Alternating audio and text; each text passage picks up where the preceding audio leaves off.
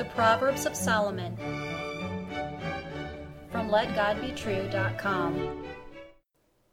Proverbs chapter 28 and verse 28. When the wicked rise, men hide themselves, but when they perish, the righteous increase. Hear the words of God and Solomon again. When the wicked rise, men hide themselves, but when they perish, the righteous increase. Political polls and political surveys lie. They have a severe bias. Their results are distorted. They understate the righteous or good people in a nation when wicked men are ruling. Only when the wicked are gone do the righteous and good appear. This is more than merely a statistical margin of error. When the wicked come to power, righteous men hide. When the wicked are removed, the righteous speak up. Promoting the righteous or rejecting the wicked in positions of leadership will accelerate national revival. Analyze the proverb. It has a parallel construction, as do many proverbs. Its two clauses are contrasted by the disjunctive conjunction but. You must compare and contrast the terms of the two clauses to define either one of them correctly. Proverbs are dark sayings that take a little patience and work, but they can be interpreted and understood. How do the wicked rise? They are promoted into public power or popularity, which is the opposite of perish in the second clause. What men hide themselves? Righteous men, as indicated by the righteous of the second clause. What does hide mean? It means to avoid publicity, which is known by comparing and contrasting hide and increase. When wicked men are in authority, righteous men disappear from view.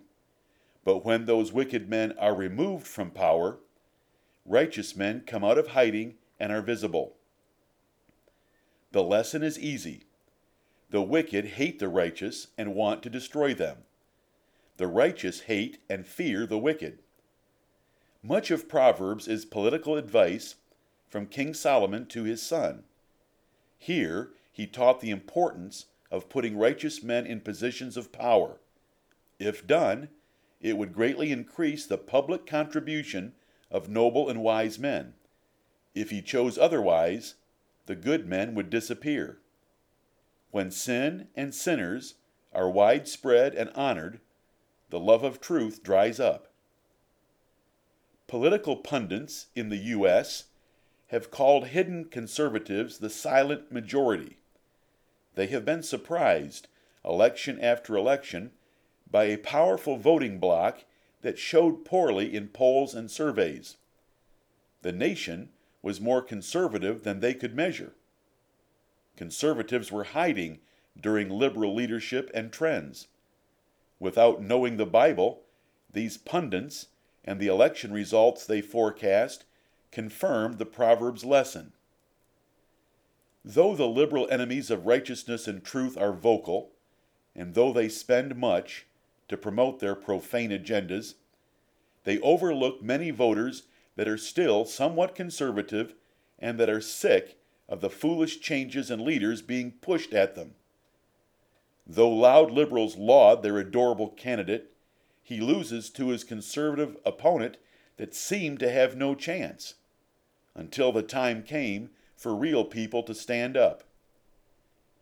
Of course, there are several compromised definitions in this modern-day example of a silent majority.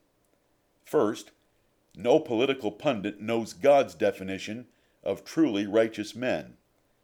True biblical righteousness and wisdom are not options at the polls. Second, truly righteous men have never been and never will be anything close to a majority. Why would godly men and women in the United States expose themselves today? They have no Bible mandate to go public. They know the government, the educational system, the mass media, public opinion, and the entertainment combine are all against them. The best among these institutions cannot discern between creation and evolution, Jehovah and Allah, Jesus and Mohammed. Why argue with dumb? Why subject the truth to ridicule? Why risk retaliation? You should read Proverbs chapter 23 and verse 9, Matthew chapter 7 and verse 6, and 2 Thessalonians chapter 3 verses 1 and 2 about this type of reaction to the wicked being in power. The true saints of God remain hidden today, just as the 7,000 did in the days of Ahab and Jezebel. Personal revival by a leader will foster revival by his followers. When King Asa followed the Lord fully, many strangers from other nations joined him. It also occurred under King Hezekiah. When Haman was finally killed in Persia, many converted to Judaism.